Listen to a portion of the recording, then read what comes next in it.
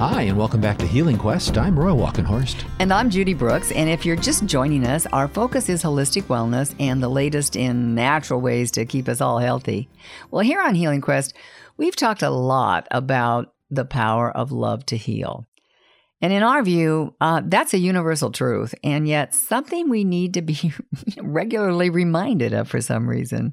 And that's why we were attracted to a recently released book by psychologist Michael Tobin. It's titled Riding the Edge, A Love Song to Deborah.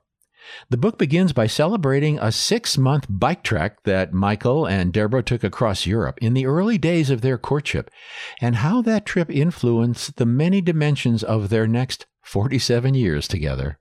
One reviewer called it one of the bravest books I've read this year, a book that will have readers redefining the meaning of love and commitment. So joining us now via Zoom from Jerusalem is author Michael Tobin. Welcome to Healing Quest, Michael. Thank you very much. It's a pleasure to be here. Well, it's a pleasure to have you here. And so what time is it in Jerusalem right now? 11:12 in the evening. Okay. So you're probably getting dressed and getting ready to go out. Is that right? Yeah, right. You know, maybe if we go turn the clock back about 55 years, that might be the case. Well, speaking of years, you said that this book took you more than 40 years to write. You started writing this book in 1987 and didn't finish it until after Deborah was diagnosed with Alzheimer's in November of 2018. That's a long time for the creative process to be at work. I guess I also wasn't ready. I don't think it was mature enough and had enough perspective to tell the story properly. Here I am. I'm writing it in the present. So I'm writing it as if I'm a guy in his early 30s going on this journey. Yet on the other hand, I was in my 70s writing the book.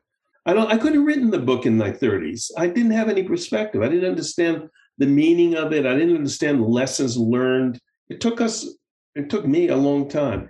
And the other thing was that it was really special for me to write a chapter, read it to Deborah, and see that it would stimulate memory for her. And she had a very positive reaction. And that was also incredibly rewarding. And I did something different this time also. I said, I'm not gonna write this book with an agent in mind, with a publisher in mind. I'm gonna write it for the pure enjoyment of writing and recreating this experience. And I have one of my computers here, I have a quote that I discovered that was written in 1933 by a reporter named Cyril Connolly. It said, "Better to write for yourself and have no public than to write for the public and have no self." Oh, I like that. I like that a lot. Yes, it is. It was my mantra throughout this writing process. The main title of the book is Riding the Edge. What does that refer to? I think it refers to actually metaphorically that to experience life fully, sometimes you have to be at the edge, not in the safe center. And I think this whole journey was about being on the edge. It wasn't being in a safe center where we could predict or see what would be around the bend. And the closer you are to the edge, the more you can see the waterfall and hear the waterfall on the side of the road, and you can experience things more intensely. So I think that's metaphorically the whole trip was riding the edge. It was about the edge of our comfort zones, entering into the arena of uncertainty. I think that's what I mean by riding the edge. What are some of the things that you found in this journey, let's just say in the last few years with Deborah, that you think would be useful for anybody out there that might be dealing with a partner that has Alzheimer's and really struggling? Is there any advice you would have for them? Yes, I think first and foremost, I would say, be aware of your own emotional experience. You can't, if someone you love, someone who's dear to you, is going through something as sadly powerful like Alzheimer's, in which the personality of the individual fades from day to day, you have to deal with your own emotional sense of loss. Sometimes I know I went through the classic case of, classic stages of Elizabeth Kubler-Ross, Grief, death and dying. And I was angry at first.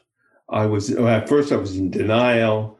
Then I was angry, and then I was mourning, and then I came to acceptance. And when I think about the early days of dealing with Deborah's Alzheimer's, I squirm at some of the things that I did. Like, I would say, that's not the way it happened. I would tell her she was wrong.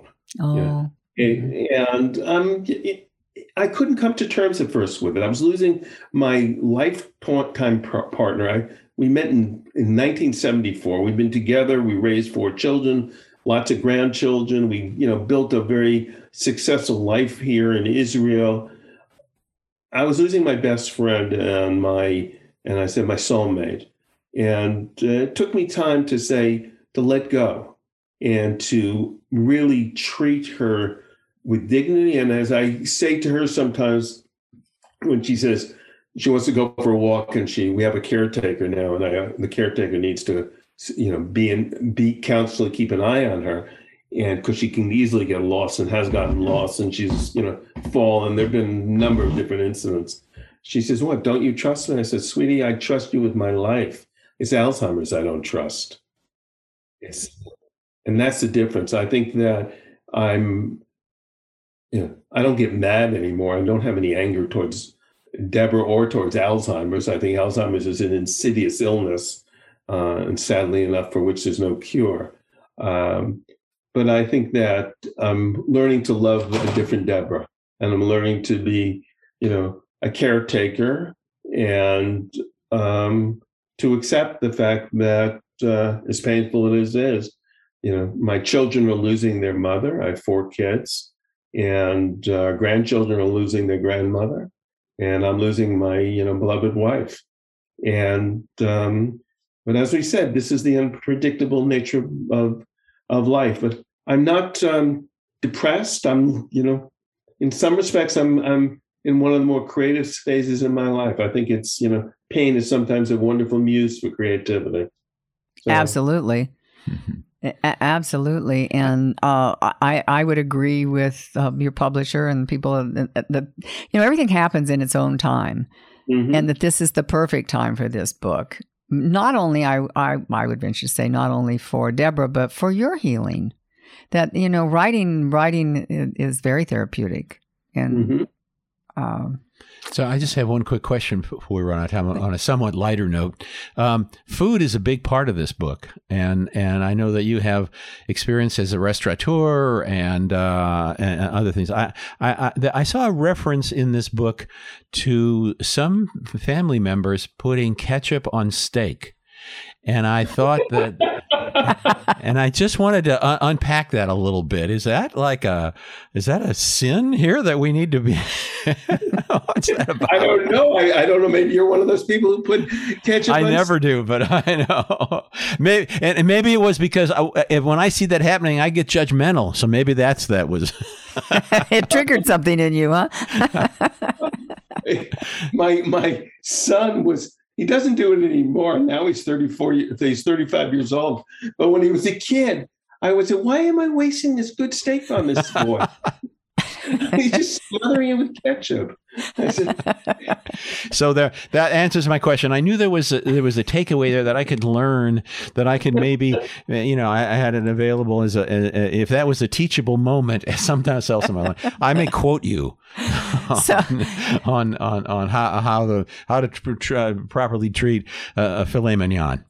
It's interesting, Roy, is that having lived abroad for so many years now, I'm still very much of an American, but I'm also, I'm an American and I'm an Israeli and both. But if there's one way that people make fun of Americans, it's ketchup on things. Well, rightfully so, to make fun of us. Well, Michael, I would love to leave our leaders, our listeners.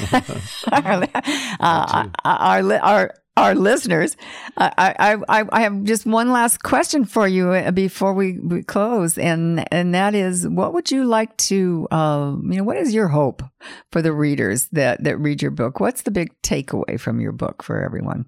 My takeaway from this is that wherever you are, you don't have to go on around the world bicycle journeys to find yourself. If that were the case, it would, nobody would ever find themselves. They get lost somewhere. It's too much to ask for people to have to radically disrupt your life. But I would say that wherever you are, wherever you live, whatever you do, with whomever you are, you can do everything more. You can choose to live life more intensely, more alive, to learn more, to listen more, to experience more. You only get one chance at this, at least as far as I know. I mean, I don't know if I'm, a reincarnation of whatever, but as far as I know, this is my chance. And what happens in the next world, I have no idea. But I have some idea about what to do in this world. And I would say is live life fully, totally, and absolutely through the good times and the difficult times. I would just say amen. Amen. Yes. Great. Yes, and I would say thank you so much for spending some time with us today and sharing this book. It's a great read. It's fun. It's an adventure, and it is a love song to your wife. And I think that's beautiful. Mm-hmm. And we wish you both the best of everything right now. We've been speaking with psychologist Michael Tobin about his recently released book, Riding the Edge, a love song to Deborah. It's available online now and in bookstores. And if you'd like to learn more about Dr. Tobin and access his articles on marriage and family relationships, along with aging and health and fitness and travel, visit his website at michaeltobin.com. And he was telling us that I think in the next few days he's going to be have featured articles in Psychology Today. So you can find that online or on his website. Up next, Judy's Wild Woman Wisdom segment with singer-songwriter Karen Drucker on the topic of taming your inner critic. And don't forget, podcasts of every Healing Quest show are available now on our website, healingquest.tv. And please follow us on Facebook, Instagram, and Twitter at Healing Quest. I'm Roy Walkenhorst. And I'm Judy Brooks, and you're listening to Healing Quest on iHeartRadio.